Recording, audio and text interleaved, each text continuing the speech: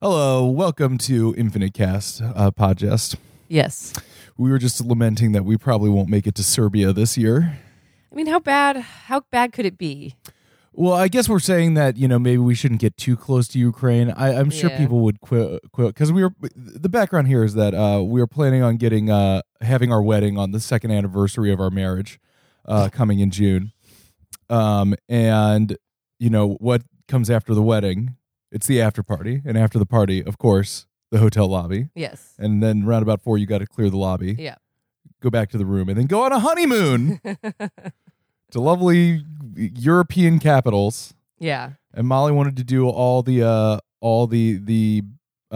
top hits: Madrid, Paris, Amsterdam, Rome, Berlin, and Belgrade. I want to go to Serbia.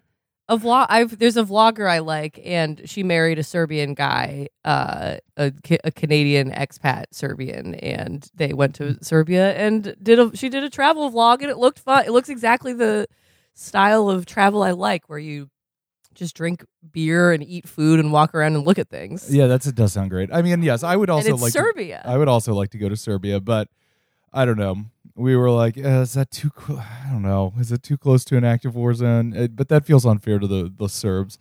I don't know. If you are an Infinite, Serbian, if you're an Infinite Cast listener who is currently in Serbia, please email us and tell us, should we go to Serbia? Yes or no? Tell us how the Balkans are these days.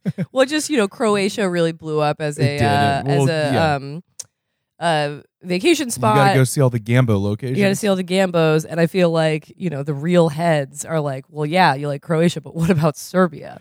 Yes, but I won't be doing any travel fluencing. I feel like that is a nasty business overall. Okay, well, we will not vlog from Serbia if we come to your country. I won't vlog. If you are Serbian, please get in touch and tell us whether or not we should come visit you. Yeah.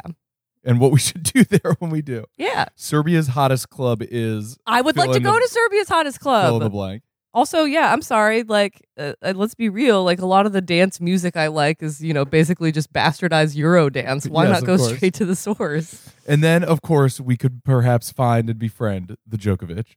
I don't think he wants to be friends with us. Remember, I believe is this not the guy who is anti-vax and believes in telekinesis? Oh yeah, who like compromised his career to a permanent extent because he won't take the vax. He doesn't want to see us. I don't really want to see him. It would be fun to see him. Sure. What do you think? Let's get started. Well, luckily, I think we're back at the Tennis Academy. Excellent. 11th November, year of the dependent adult undergarment. Apparently, some higher up had sent Mary Esther Thode out on her little yellow Vespa with the order for their match. She'd pulled up alongside Stice and Wayne just as they cleared the Hammond golf course, Hal a good half kilometer behind them, with Galumphers, Cornspan, and Kahn. Stitt was inscrutable about the whole thing. The match wasn't like a ladder challenge. Stice and Hal were in different age divisions this year.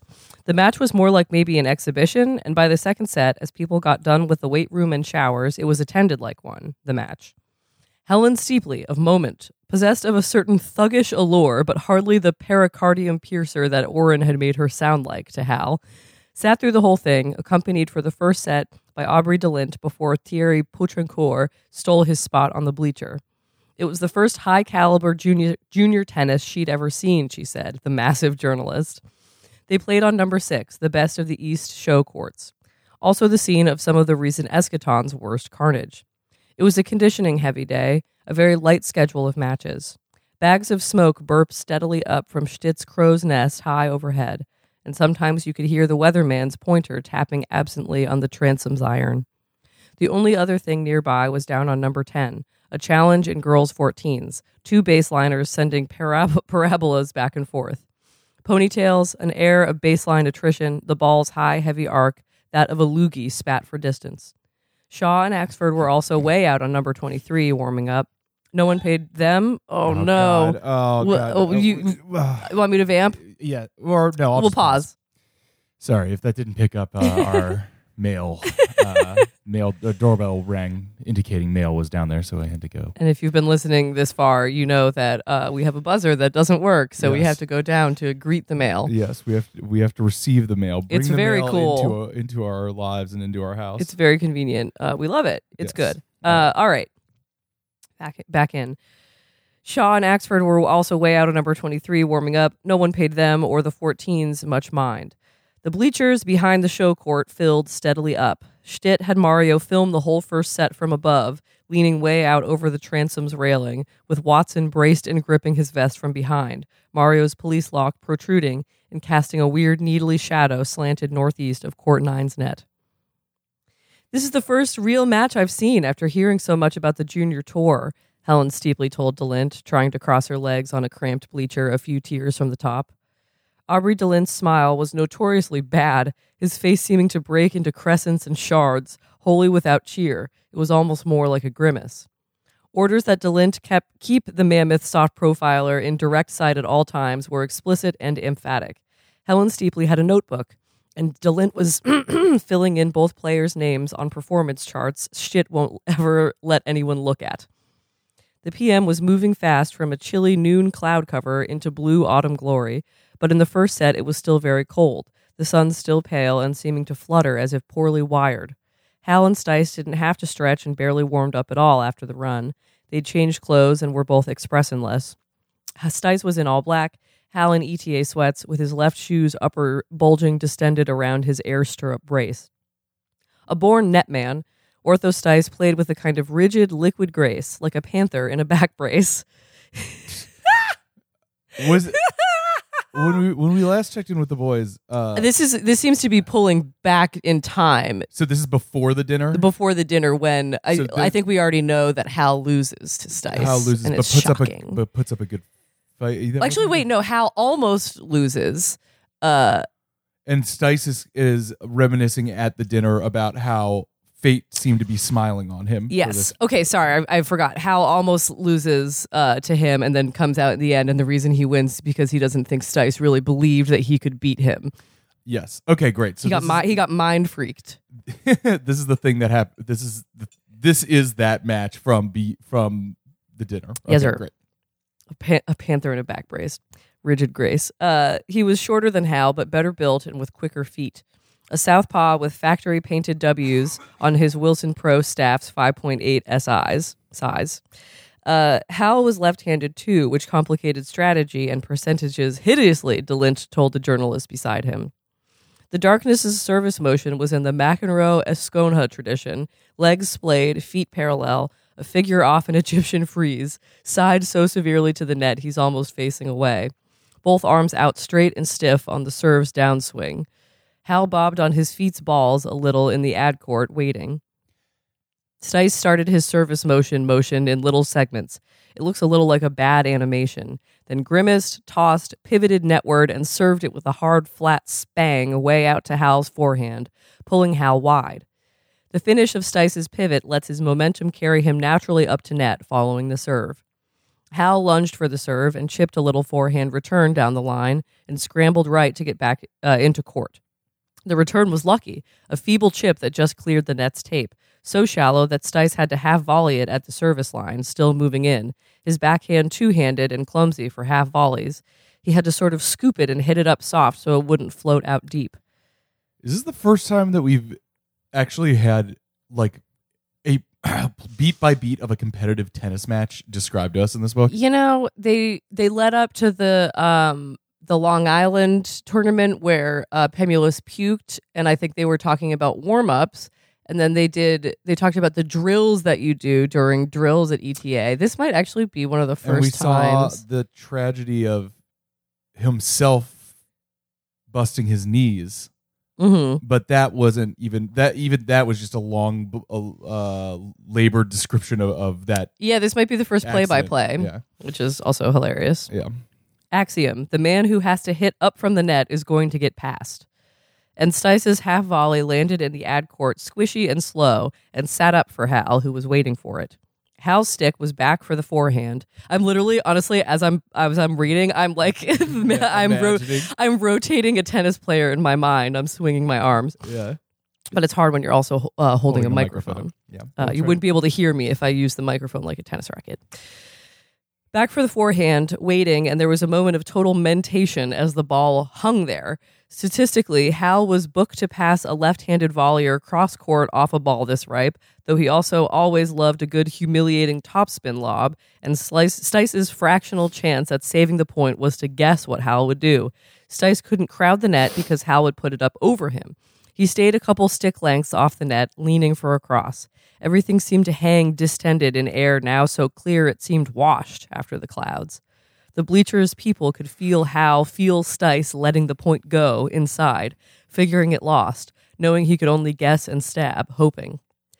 Little hope of Hal fucking up. Hal Incandenza does not fuck up passes off floater half volleys. Hal's forehand's windup was nicely disguised, prepped for either lob or pass. When he hit it so hard his forearm's musculature stood starkly out, it was a pass but not cross-court. He went inside out on it, a flat forehand as hard as he could from the baseline center back towards Stice's deuce sideline. Stice had finally guessed lob at the start of the stroke and had half-turned to sprint back for where it would land, and the inside-out pass wrong-footed him. He could do no more than stand there flat-footed and watching as the fresh ball landed a meter fair to get Hal back to deuce in the fifth game. There was applause off 30 hands for the point as a whole, which was faultless and, on Hal's part, imaginative, anti-book. One of very few total inspired points from Incandenza, Delint's chart would show. Neither player's face moved as a couple people shouted for Hal. The basic 10-level RASU, which takes us to EndNote 265, reinforced aluminum spectation unit, back to the text, from the Universal Bleacher Co. sat right behind the court. At the start, it was mostly staff and the A's who were running alongside when Thode brought Stice and Hal the directive to play. But the stands gradually filled as word got down to the locker rooms that the Darkness was playing 18's A2 dead even in the first set of something Stitt had actually dispatched a scooter to order. The bleachers' ETAs hunched forward, with hands warmed in the crease between hamstrings and calves, or else gloved and layered and stretched out with their heads and bottoms and heels on 3 different levels, watching both sky and play. The lozenges of shadow from the court's mesh fences elongated as the sun wheeled southwest to west. My man loves a shadow. Yes. It's like the only structure that you even get. Otherwise, it's like, what is even going on? It's like, it's 4 p.m. or whatever. Several sets of legs and sneakers hung swinging from the transom above. Mario allowed himself several reaction shots from staff and partisans in the bleachers. Aubrey DeLint spent the set with a punter's cathected profiler who allegedly came to see Hal only about Oren, but whom Charles Tavis won't let see Hal yet, even chaperoned. Tavis's reasons for the reticence too detailed for Helen Steepley to understand, probably, but she was watching from the show bleachers' top row, poised over a notebook, wearing a fuchsia ski cap with a rooster comb top instead of a pom-pom top, blowing into her fist, her weight making the bleacher below her bow and inclining DeLint oddly toward her. For the spectators not perched on the transom overhead, the players looked waffle-cut by the chain-link fencing. The green windscreens that wrecked spectation were used only in the spring in the weeks right after the Lungs' dissembly. DeLint hadn't stopped talking into the big lady's ear. All the ETA players loved the show courts 6 through 9 because they loved to be watched, and also hated the show courts because the transom's crow's-nested shadow covered the north halves of the courts around noon, and all through the PM wheeled around gradually east like some giant hooded, shadowed, moving presence, brooding. Sometimes just the sight of Stitt's little head shadow can make a younger kid on the show courts clutch and freeze. By Hal and Stice's 7th game, the sky was cloudless, and the transom's monolithic shadow, black as ink, gave everyone watching the Fantods as it elongated along the nets, completely obscuring Stice when he followed a serve in. Another advantage of the Lung was that it afforded no overhead view, which was one more reason why staff waited as long as possible before its erection. There was no indication Hal even saw it, the shadow, hunched and waiting for Stice. The Darkness splayed out stiff on the deuce side of the center line, ratcheting slowly into his service motion. He overhit the first serve long, and Hal angled it softly off court, moving 2 steps in for the second ball. Stice hit his second serve as hard as he could, again, and netted it, and pursed his thick lips a little as he walked into the net shadow to retrieve the ball, and Hal jogged over to the fence behind the next court to get the ball he'd angled over. DeLint was putting a pejorative hieroglyphic in a box on his chart marked Stice. Pejorative hieroglyphic. At just this moment, At 1,200 meters east, God, sorry, just like your coach logging it so that then you get chewed out afterwards and you're like, your third serve in the 7th game, you totally ate shit. What the fuck was that about, Stice? And you're like, every serve blends into each other. And you're like, I served a ball 80 times. What do you want me to do? At just this moment, at 1,200 meters east and downhill and 1 level below ground, Ennet House live-in staff Don Gately lay deeply asleep in his Lone Ranger-ish sleeping mask, his snores rattling the de-insulated pipes along his little room's ceiling. 4 odd clicks to the northwest, in the men's room of the Armenian Foundation Library, right near the onion-domed Watertown Arsenal, poor Tony Krause, hunched forward in a stall in his ghastly suspenders and purloined cap, his elbows on his knees and his face in his hands, getting a whole new perspective on time and the various passages and personae of time. M. Pemulus and J.G. Struck, wet-haired after their PM runs, had blarneyed their way past the library attendant at the BU School of Pharmacy, 2.8 clicks down Commonwealth on Com and Cook Street, and were seated at a table in reference. Pemulus's yachting cap pushed way back to accommodate his rising eyebrows, licking his finger to turn pages.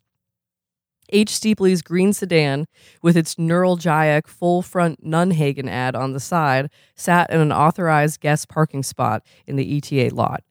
Just a little callback here. There was a truck with a Nunhagen aspirin ad painted on it, squatting outside of the Eschaton game. So she was already, before she was approved on campus, she was already watching Hal. Okay, great. Because she's really good at her job. Yes. Because she's Hugh Steepley. Between appointments, which takes us to EndNote 266, which is kind of a long one, but not that long, the occasional upscale parent could be seen exiting ComAd and crossing behind the West Court's south fence to the asphalt lot in what were unmistakably parental autos, all remarkable for their textbook tire pressure and bristles of cellular antennae and the absence of any little dust smiles on their rear or side windows. Charles Tavis had spent the morning interfacing with parents of those ETA kids injured in I-Day's Eschaton free-for-all. Lateral Alice Moore, for a treat, had been listening to Tavis and parents on her headphones while typing instead of her collection of aerobic favorites. Struck and Pemulus had cruised by before lunch and blarneyed her into putting the exchanges on her intercom speaker for a couple minutes. What? You should hear CT enclosed with parents sometime. It was only some of the parents. Todd Postlethwaite's dad was on honeymoon in the Azores? And Otis P. Lord's mother. We should do that. Sure. I don't know where that is, but that's fine. Is that like one of those islands European off the coast of Spain? Yeah, okay. In the Atlantic. Chris, you're so good at geography. Thank you. Well, I'm no geoguesser, but I know a few things about countries. You know a few things about the Mercator projection. And Otis P. Lord's mother had some inner ear thing, and the Lords couldn't fly. But Pemulus and Struck concurred that everyone with any kind of administration in his blood should hear ETA's headmaster with parents and a placative mission, a master charmer past all social gauge, a Houdini with the manacles of fact, the interfaces like fluidless seductions. Pemulus said the man's missed a genuine calling in sales. Everyone practically wanting to smoke a cigarette afterward. The parents leave weeping, pumping Tavis's hands, one parent per hand, practically begging him to accept both their thanks and their apologies for daring to even possibly think, even for a moment.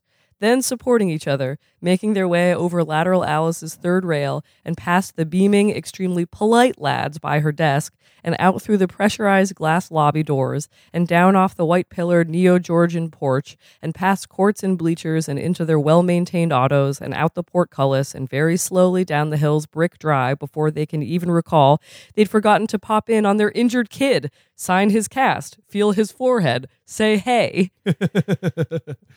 I like the very complex characterization of Charles Tavis that we've been getting, that he is like this incredible anxiety-ridden dork nerd. He's kind of like the anxiety Joker. Yeah, who also is like this incredibly potent administrator of this facility. It's like every spoon he has is used toward the administration of this like barely held together like institution. And everything else is like about him is extremely like grotesque and awkward and weird. Yes, exactly. Back to the text. Between appointments in an office whose west windows yielded no view of the match, Charles Tavis had his head mashed up against the upholstered seat rail of his sofa, his arm under the gray and red ruffle, and sweeping back and forth for the bathroom scale he keeps under there. Averill and Cadenza's whereabouts on the grounds were, throughout this interval, unknown. At just this moment, MST, Oren and Cadenza was once again embracing a certain Swiss hand model before a wall-width window in a rented suite halfway up a different tall hotel from before in Phoenix, Arizona. The window light was fiery with heat. Way below, tiny cars' roofs glared so bright with reflected light their colors were obscured.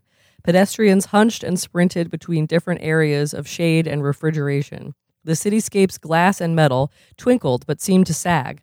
The whole vista looked somehow stunned. The cool air through the room's vent whispered. They'd put down their glasses of ice and come together upright and embraced. The embrace was not like a hug.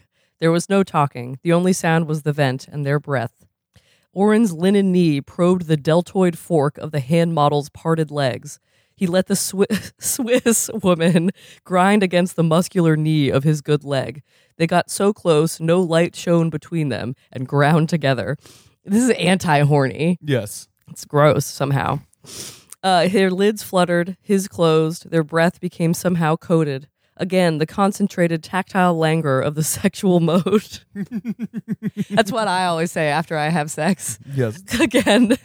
Oh, could you read that phrase one more time? Again, the concentrated tactile languor of the sexual mode. Concentrated tactile languor of the sexual mode. Dear God. Again, they stripped each other. A good album name. Yeah. What do you think? Like industrial? Yeah, like industrial typo negative. Band, yeah. Again, they stripped each other to the waist, and she, in that same kind of jitterbug jape they just didn't have the breath to laugh at, she hopped up at him and forked her legs the same way over his shoulders and arched back until his arm stopped her fall, and he supported her like that, the left hand horned with old callus at the small of her satiny back, and bore her. Sometimes it's hard to believe the sun's the same sun over all different parts of the planet. The new northeast sun was at this same moment the color of hollandaise and gave off no heat. Between points, both Hal and Stice switched their sticks to their right hands and clamped their left hands tight under their arms to keep from losing sensation in the chill. Stice was double faulting more than his average because he was trying to get enough on his second serve to follow it credibly to net. DeLint estimated he was charting Stice at 1 double fault per 1.3 games, and his A to DF ratio, which takes us to EndNote 267, i.e. ace/double fault, rather like the ratio of strikeouts to walks for a pitcher. Back to the text, was an undistinguished 0.6, but he, DeLint, told Helen Steepley of Moment, spread way out next to him on the third row from the top and using Greg's shorthand. DeLint told this Ms. Steepley that Stice was nevertheless wise to crank the second serve and eat the occasional double fault. Stice wound up to serve so stiff, his motions so sprocketed and serial, that the journalist told DeLint Stice looked to her as if he'd learned to serve by studying still photos of the motion's different stages. No offense intended. There was none of real high-speed motion's liquid flow until the very end, when Stice pivoted toward the net and seemed to sort of fall out into the court, his tennis racket whirling behind his back and snapping upward to impact the yellow ball hanging at just the height of his maximum reach, and there was a solid pock as this Stice cracked it flat into Oren's brother's body. Handcuffing Hal at such speeds, the ball's movement presented only as afterimage, the creamy retinal trail of something too fast to track. Hal's awkward return had too much slice and floated, and Stice hurtled forward to volley it chest high, blocking it acute into open court for a clean winner. There was mild applause. DeLint invited Helen Steepley to note that the darkness really won that point on the serve itself. Hal and Cadenza walked to the fence to retrieve the ball, impassive, wiping his nose against his sweatshirt's sleeve, ad in. Hal was up 5-4 in the first and had saved 3 ads off Stice's 5th service game, 2 off double faults, but DeLint still maintained Stice was wise. Hal's got to the point in the last year here where a kid's only real chance is to totally press, attack at all times, whale the serve, haul ass to the net, assume the aggressor role. Does Herr Stitt wear eye makeup? Helen Steepley asked him. I was noticing. You stay back against this Hal kid, you try to outthink him and move him around, he'll yank you back and forth and chew you up and spit you out and step on the remains. We've spent years getting him to this point. Nobody stays back and outcontrols Incandenza anymore. Pretending to flip to a fresh page, Helen Steeply dropped her pen, which fell into the bleacher's struts and supports, and clattered as only something dropped into a system of metal bleachers can clatter. The prolonged noise made Stice take some extra bounces before he served. He bounced the ball several times, leaning forward, lined up splayed and violently sideways. He went into his odd segmented windup. Helen Steeply produced another pen from the pocket of her fiberfill parka. Stice cracked it flat down the center, aiming for an ace on the service line's tee. It went by Hal unplayable and literally too close to call. There are no linesmen for internal ETA matches. Hal looked down at the line at where the thing hit and skidded, pausing before indicating his call, the hand to his cheek indicating deliberation. He shrugged and shook his head and laid out a hand flat in the air before him to signify to Stice he was calling the serve good. This meant game Stice. The darkness was walking toward the net, kneading his neck, looking at where Hal was still standing. "We can go on and play too," Stice said. "Didn't see it neither." Hal was coming in closer to Stice because he was going to the net post for his towel. "Not your job to see it." He looked unhappy and tried to smile. "You hit it too hard to see. You deserve the point." Stice shrugged and nodded, chewing. "You take the next gimme then." He sliced two balls soft so they ended their roll down near the opposite baseline where Hal could use them to serve. The darkness still made huge mandibular chewing faces on court even though he hadn't been allowed to chew gum in play since he accidentally inhaled gum and had to be Heimlicked by his opponent in the semis of last spring's Easter Bowl. Ortho's saying how the next debatable call goes immediately to Hal. They don't take two, DeLint said, darkening in half squares on the two charts. Take two? Play a let, babe. Do it over. 2 serves, 1 point. Aubrey DeLint was a lightly pockmarked man with thick yellow hair in an anchorman's helmety style and a hypertensive flush, and eyes oval and close-set and lightless that seemed like a second set of nostrils in his face. "Do a whole lot of sports at moment, do you?" "So they're being sporting," Steeply said. "Generous, fair." "We inculcate that as a priority here," DeLint said, gesturing vaguely at the space around them, head bent to his charts. "They seem like friends." "The angle here for moment might be the good friends off the court and remorseless, pitiless foes on court angle." "I mean, they seem like friends even playing," Helen Steeply said, watching Hal dry off his leather grip with a white towel as Stice jumped up and down in place back at his deuce corner, one hand in his armpit. DeLint's laugh sounded to Steeply's keen ear like the laugh of a much older and less fit man, the mucoidal fist-at-chest laugh of a lap-blanketed old man in a lawn chair on his gravel backyard in Scottsdale, Arizona, hearing his son say his wife claimed to no longer know who he was. "Don't kid yourself, babe," DeLint got out.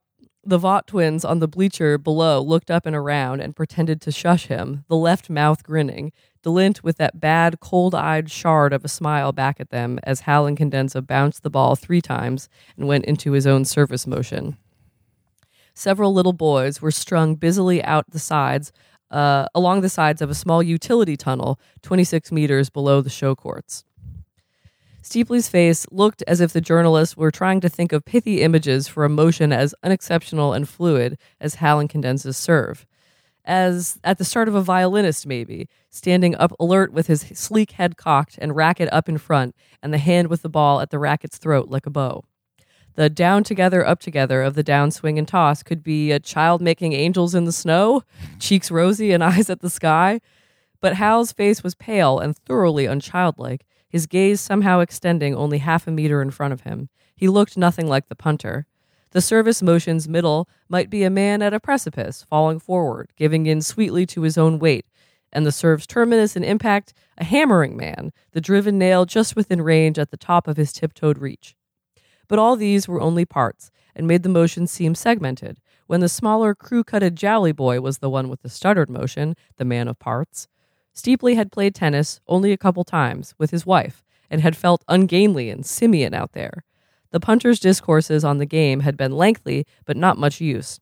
it was unlikely that any one game figured much in the entertainment. Hal Incandenza's first serve was a tactically aggressive shot, but not immediately identifiable as such. Stice wanted to serve so hard he could set himself up to put the ball away on the next shot, up in net. Hal's serve seemed to set in motion a much more involved mechanism, one that took several exchanges to reveal itself as aggressive. His first serve hadn't Stice's pace, but it had depth, plus a topspin Hal achieved with an arch back and faint brushing action over the back of the ball that made the serve curve visibly in the air, egg-shaped with spin, to land deep in the box and hop up high so that Stice couldn't do more than send back a deep backhand chip from shoulder height, and then couldn't come in behind a return that'd been robbed of all pace. Stice moved to the baseline center as the chip floated back to Hal. Hal's pivot moved him right so he could take it on the forehand, which takes us to end at 268. It was like Steeply'd never seen so many left-handed people. Both Hal Incandenza and the boy in black were left-handed. One of the two little girls 4 courts down was left-handed.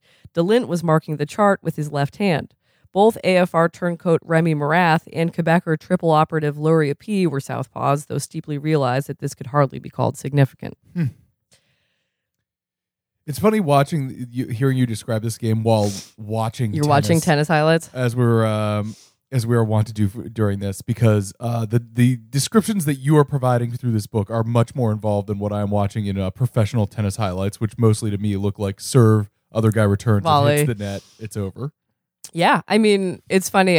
I'm sure this exists. Maybe we can find it. It's just an all slow motion tennis game, so you really see the mechanics of it. Yeah. Again, it's one of those things where when you're a layman watching a sport, no matter how good the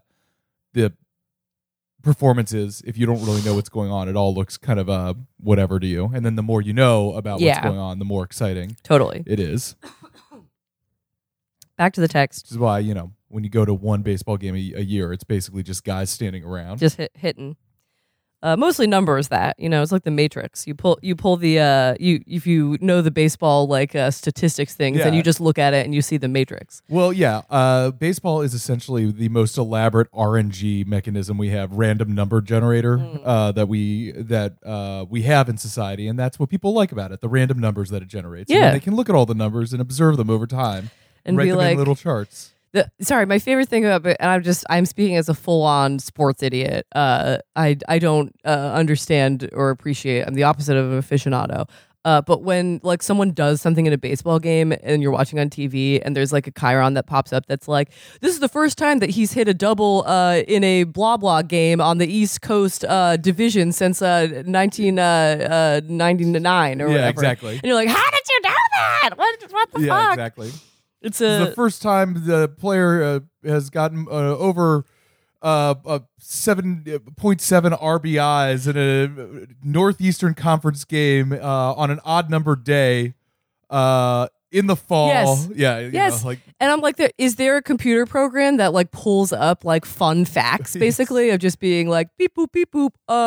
This guy is a left-handed pitcher and he's in the central time zone and he hasn't struck out more than 4 people in the first 3 innings since 2018 or whatever. Exactly. It's really stressful. That's what people love about baseball. Numbers. Love those numbers. Those boys and those big boys, those men. The crack of the bat. The crack of the bat, the popcorn and peanuts. The crack of the bat and the rack of the abacus as you're counting up all the numbers involved in baseball. America's pastime. Do you think I could get an abacus through security at my next Mets game, or do you think? Yeah. The crack of the bat, the rack of the abacus, the cracker of the jack, the cracker of the jack, and then the crack of security down on my head when I insist on loudly doing abacus work and disturbing everyone else's viewer experience. The cracker of the jack sounds like a Marath saying. What is this? The cracker of the jack. I am familiar with the balls of bases and the crackers of the jack. Oh Lord! All right. Another looper dripping with top right back right back in the same corner he'd served to, so that Stice had to stop and sprint back the same way he'd come. Stice drove this backhand hard down the line to Hal's forehand, a blazing thing that made the audience inhale. But as the Samizdat's director's other son glided a few strides left, Steepley could see that he now had a whole open court to hit cross court into. Stice having hit so hard, he'd backpedaled a bit off the shot and was now scrambling to get back out of the deuce corner. And Hal hit the flat, textbook drive, cross court into green lined space. Hard, but sorry.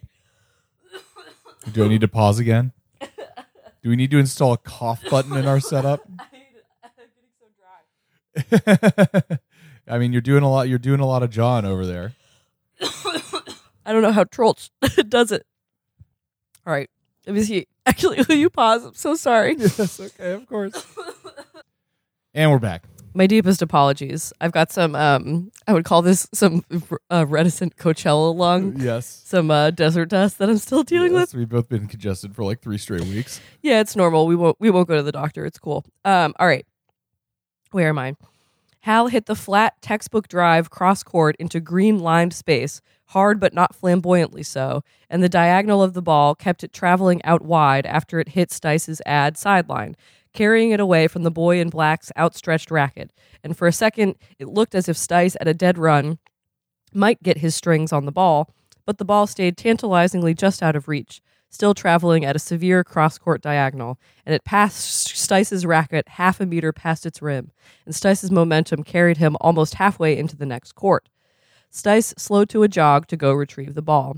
Hal stood slightly hip-shot on the ad side, waiting for Stice to get back and let him serve again. DeLint, whose peripheral vision's acuity and disguise was an ETA legend, observed the big journalist chew her nib for a second and then put down nothing more than the Greg ideogram for pretty, shaking her fuchsia cap. Wasn't that pretty, he said blandly, Steepley rooted for a hanky. Not exactly. Hal's in essence, so that's funny. DeLint knows Greg shorthand. Is that looking up what that is? All I know is it's a type of shorthand for like secretaries and amanuenses and other note takers, journalists, etc. Okay, interesting. It was a skill you would have learned probably before typing. Yes. And I would like to learn it. That would be extremely funny. Hal's, in essence, a torturer if you want his essence as a player instead of a straight-out killer like Stice or the Canadian Wayne, DeLint said. This is why you don't stay back or play safe against Hal. This way of the ball seeming just in reach to keep you trying, running. He yanks you around, always 2 or 3 shots ahead. He won that point on the deep forehand after the serve. The second he had Stice wrong-footed, you could see the angle open up. The serve set the whole thing up in advance and without the risk of much pace on it. The kid doesn't need pace, we've helped him find. When might I get a chance to talk to him? Should I do like a fake girl voice for Helen Steepley? I think it's fine. Incandenza took a lot of bringing along. He didn't used to quite have the complete game to be able to do this. Slice the court up into sections and chinks. Then all of a sudden you see light through one of the chinks and you see he's been setting up the angle since the start of the point. It makes you think of chess. The journalist blew her red nose. Chess on the run. Nice term. Hal went into his service motion to the ad court. Do the students play chess here? A mirthless chuckle. No time. Do you play chess? Stice hit a backhand winner off Hal's second serve. Mild applause. I don't have time to play anything, DeLint said, filling in a square. You could tell by the sound that the other boy's racket was strung tighter than Hal's. When do I get to sit down with Hal directly? I don't know. I don't think you do. The journalist's rapid head movement reconfigured the flesh of her neck. Pardon me? It's not my decision. My guess is you don't. Dr. Tavis didn't already tell you? I really couldn't tell what he was telling me. We've never had a kid here interviewed. The founder let you guys on the grounds versus Tavis. This is an exception you're even getting in. I'm here for background only, for your alumnus, the punter. DeLint was making his lips look like he was whistling, even though no whistling sound was emerging. We've never let somebody do any kind of interview on a kid while he's still in training and inculcation. Does the student have some sort of say in who he talks to and why? What if the boy wants to chat with me about his brother's transition from tennis to football? DeLint kept his concentration on the match and the chart in a way that was supposed to let you know you had very little of his attention. Talk to Tavis about it. I was in there for over 2 hours. You pick up how to do questions with him after a while. Tavis, you have to back into a yes-no corner where you can finally say, I need a yes or a no. It takes about 20 minutes if you're sharp. This is your whole business, getting answers out of people. The answer is not for me to officially say, but I'm guessing a no. The Boston press guys come around after a big event. They get match results and physical stats and hometowns and nothing more. Moment is a national magazine for and about exceptional people, not some sports writer with a cigar and a deadline. It's a command decision, babe. I'm not in command. I know they teach us to teach that this place is about seeing instead of being seen. I'm only here for the human interest perspective of a talented boy on his talented brother's bold transition to a major sport where he's shown himself to be even more talented. One exceptional brother on another. Hal is not the profile's focus. Get Tavis in the right corner and he'll tell you about seeing and being seen. These kids, the best of them, are here to learn to see. Stit's thing is self-transcendence through pain. These kids, gesturing at Stice, running madly up for a drop volley that stopped rolling well inside the service line, mild applause. They're here to get lost in something bigger than them, to have it stay the way it was when they started. The game is something bigger at first. Then they show talent, start winning, become big fish in their ponds out there in their hometowns, stop being able to get lost inside the game and see. Fucks with the junior's head, talent. They pay top dollar to come here and go back to being little fish and to get savaged and feel small and see and develop, to forget themselves as objects of attention for a few years and see what they can do when the eyes are off them.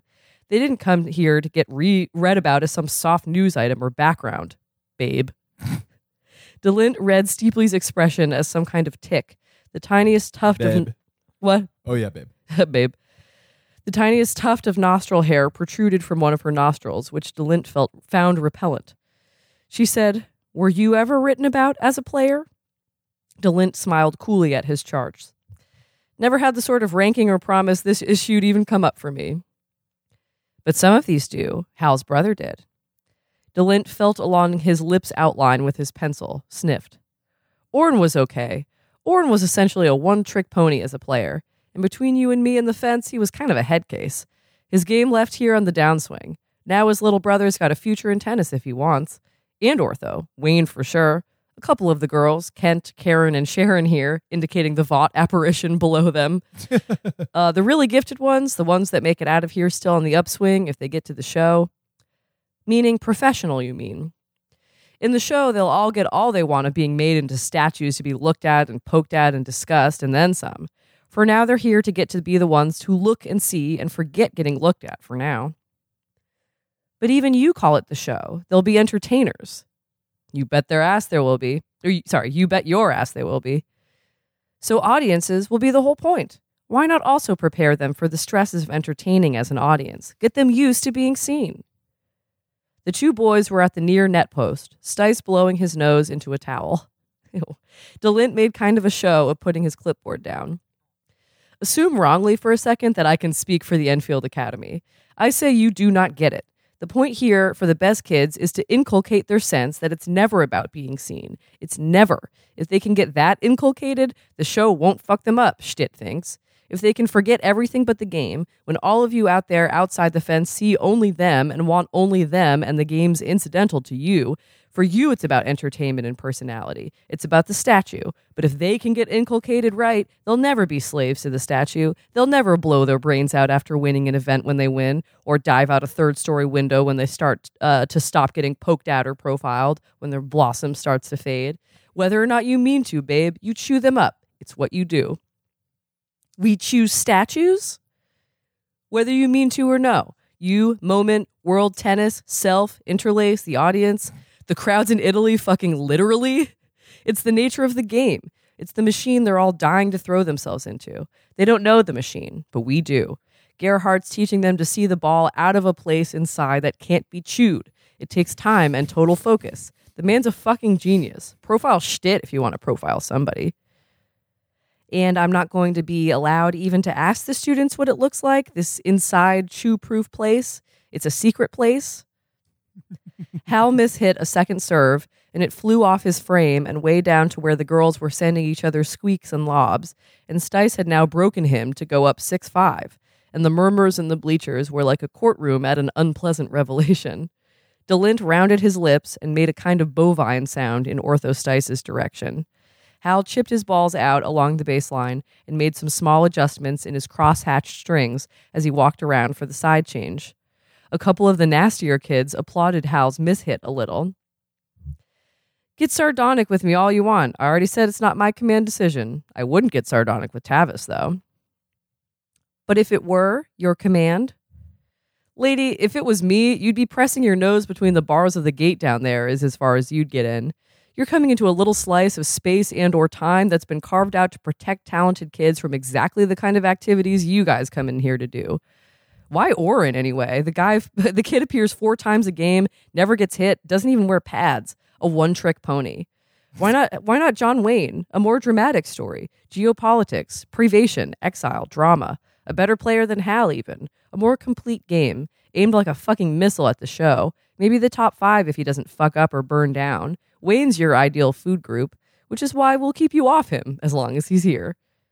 The soft profile looked around at the scalps and knees in the stands, the bags of gear, and a couple incongruous cans of furniture polish. Carved out of what, though, this place? That's it. Great. Where are we? 45. We shouldn't even. Yeah. We should go on. Yeah. That was a bit of a long one. I can, over 10 pages. Over 10 pages. We're really chewing off We're trying to catch up a little bit, I think. Big parts of this today, or in the last few ones. We'll just finish up next week. Are you joking? Yeah. What? It's only like what 100. How long would this take me? This it'd be 300. It's 300 pages left to go. 300 pages. Usually takes us about 40 minutes for 10 pages. So that's 30 times 40 minutes. 3 times 40 minutes is 3 hours. So 30 hours, something like that. Well, a little Adderall and a couple cups of cold brew, and I'll be good to go. Great. Well, that would be without any discussion either. Someone at this tennis match that we're watching is wearing like a highly shielded bucket hat with like a full teddy bear sewn on the side. Yeah, I think these people are British.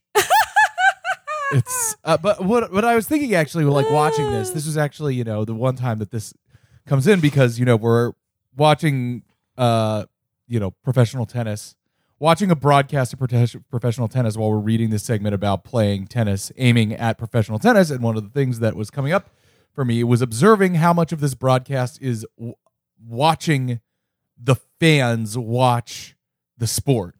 Because obviously there's a lot of moments in this where you need to the players need to reset and all the ball children need to run around with their military precision to get the balls where they need to be. Of course. But always cut back to the fans watching. There's Anna Wintour. Yes, the editor-in-chief of Vogue magazine, famed tennis freak. Always watching with a kind of indifference. The expression of people at tennis games is never enraptured entertainment, and I guess that would be the same if you picked any individual person out of a baseball game stand or a basketball stand. But I don't know, those people, the baseball, tennis, football seem more entranced by it. But the thing about tennis is you truly have to, when the game is happening, you can't look away. Yeah. You know what I mean? I mean, I guess that's true for all sports, but it's got that. I think the reason that tennis is part of the metaphor of the entertainment is that for that moment of the game, you are truly your eyes, you are hypnotized, right? Yeah. Versus baseball, it's you hit it, and or football, there's 8 million things going on. One guy's tackling one guy, and then one guy is throwing the ball, and the 3 other people are running around. You don't really know where they're going. Yeah, they're just running around in circles, clutching their heads. Yeah, exactly. So I don't know. It is a sport, and especially a broadcast sport, that is very, very keenly keyed into the presence and gaze of the audience. Yeah, but there's also, cheering is curtailed to a certain extent. Yeah. You can yell the entire game at a basketball game. Exactly, but people don't really yell. They kind of sit in polite silence here, just watching. Yeah, it's the silent eyes of Anna Wintour. The silent eyes of Anna Wintour. Yeah, it's definitely a weird fucking sport. And it's also the crowd for it is weird because there's clearly a rump of tennis freaks who still consider tennis like observation to be like a formal event. Right, you got to wear like a suit or something. Yeah. And then there's a bunch of, because this is America, of course, a bunch of just fucking slobs. Yeah. Who are wearing like a Big Dogs t-shirt and a bucket hat. But also, like, you know, there's not people running up and down the audience saying, hot dogs, get your hot dogs. Like, it's a very hushed, reverent sport as opposed to a rowdy party sport. Yes. There are these people in these Swiss t-shirts. Do we assume Benetier is Swiss? Federer is Swiss. Hello. Oh, Federer is Swiss. Bonjour. I did not realize that. I Le assumed he was meilleur Spanish. joueur de tennis suisse dans le monde. I think. I don't know if there's a better Swiss tennis player. I did not realize Federer is Swiss. Oui. Then what do we think about Benetier? French, probably? Beneteau sounds French to me, but they don't have the little flags next to their names, too. They should. We need to know where these people come from. And speaking of Federer, I'm sure I brought this fucking up on this podcast before. And if you're still here, I don't know, it's maybe been 2 years, but iconic essay about Federer written by David Foster Wallace. One of the best pieces of sports writing I've ever read in my entire life. Just about talk about soft profiles, hard profile, medium profile. Just about like trying to explain why Federer's sports game is so beautiful. Yeah. And you know, because what is the job of an essay if not to convince people? I'm like, I have no idea what the fuck his fucking game looks like. I don't give a shit. I mean, that's what we're kind of grasping with here, where I'm watching this and I'm like, yeah, it all looks about the same to me. Well, you gotta read the article. I feel like I just read the essay about why tennis is so beautiful. All right, so what do you take away from that segment?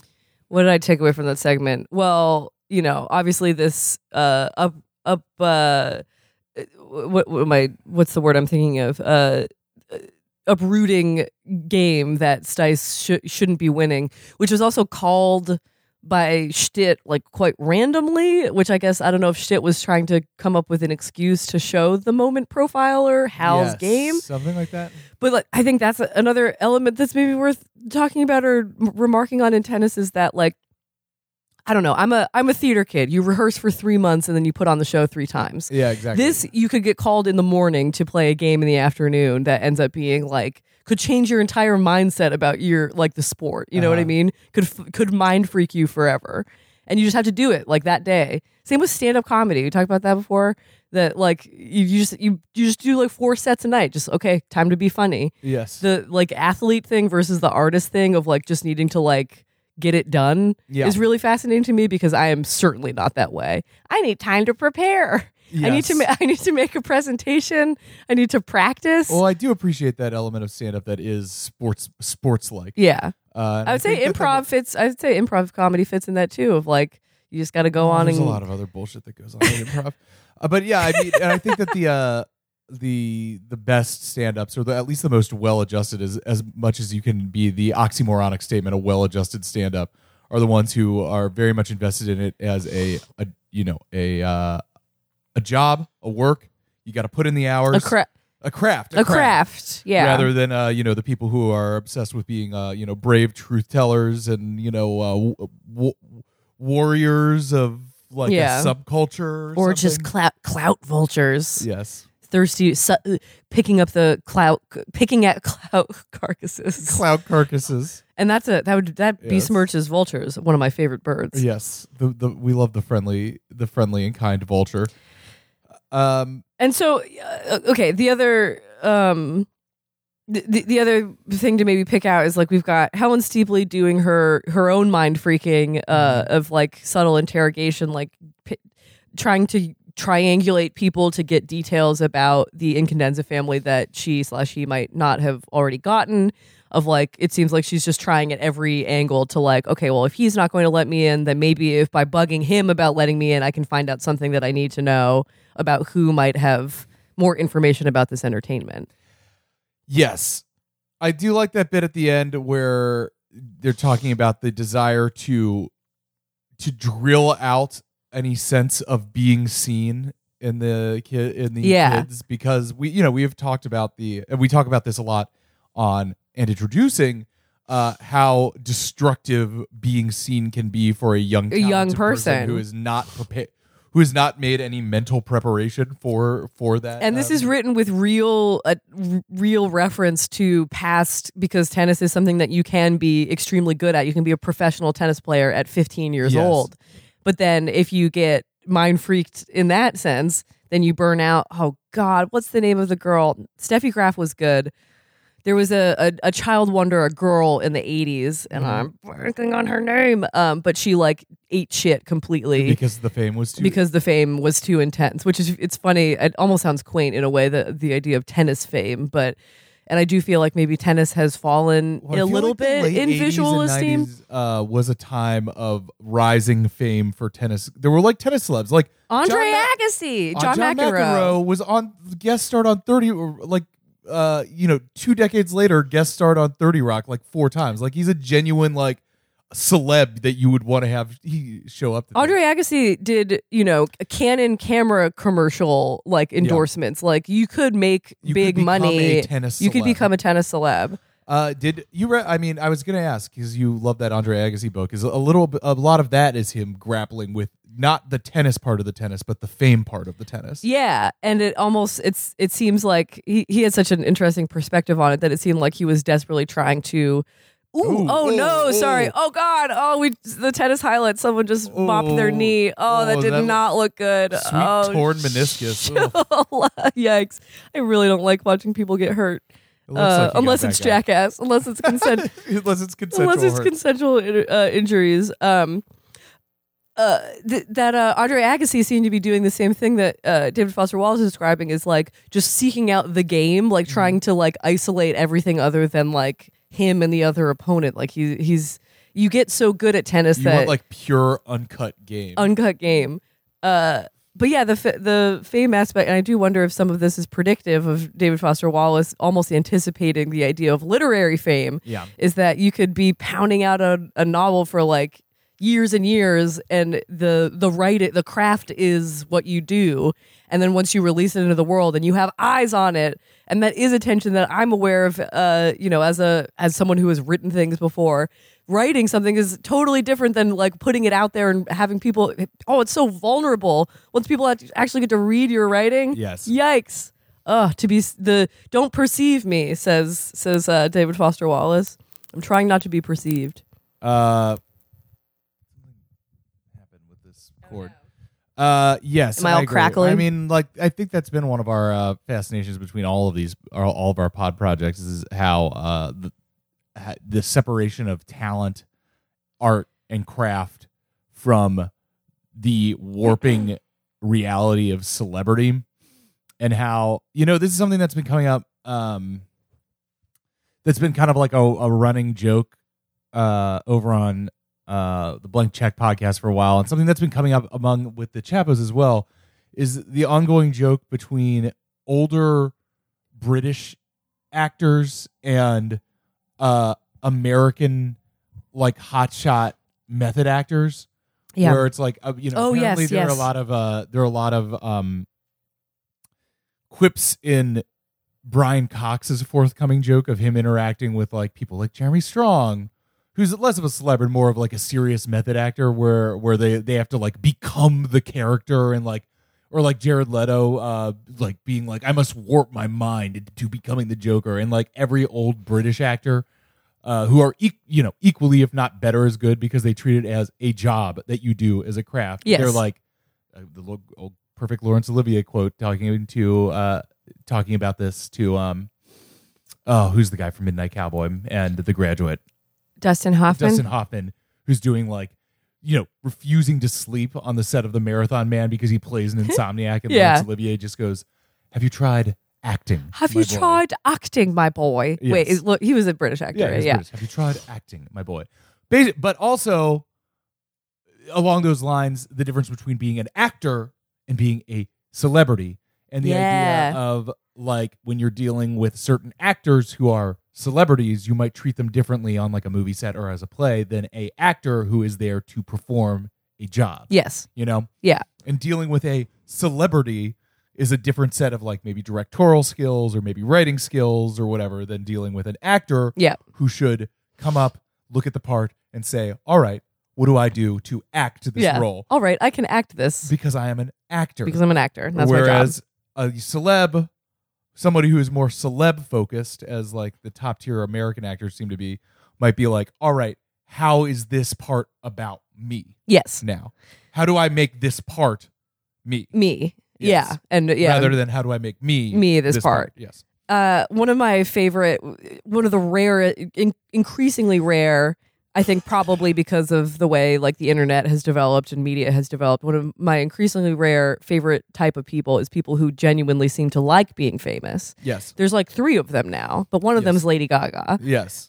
Lady Gaga seems to basically draw actual genuine energy from being famous. Yes, exactly. As opposed to someone who That's why she gets to keeps finding new and exciting ways to be famous. Yeah, she's like, yeah, I'll have a Vegas like cabaret show. Like I'll do it all. Versus, good Lord, I'm genuinely praying for her, but Billie Eilish is going to have, I think, some kind of reckoning in the next couple of years where she realizes how goddamn miserable being famous is for her, and might, I don't know, move to Iceland and Bjork's house on the water. I think being famous would be fun. I think I'd do a good job with it. Oh, you think you can handle it? Yeah. I don't know. It seems like it sucks. That'd be cool. I would prefer to be notorious, or maybe just unknown. How about recognized? You know what? Actually, my ideal peak level of fame would be. You ready for this? What? You know how sometimes in writing they refer to someone who is quasi-famous as like the actor blank or the sculptor blank, someone who is not a household name, and so you do need to preface it with their thing. Yeah. I would like to be known as the podcaster. Molly O'Brien, or the director, or whatever else I end up doing in my life. That would be good. How about celebrated?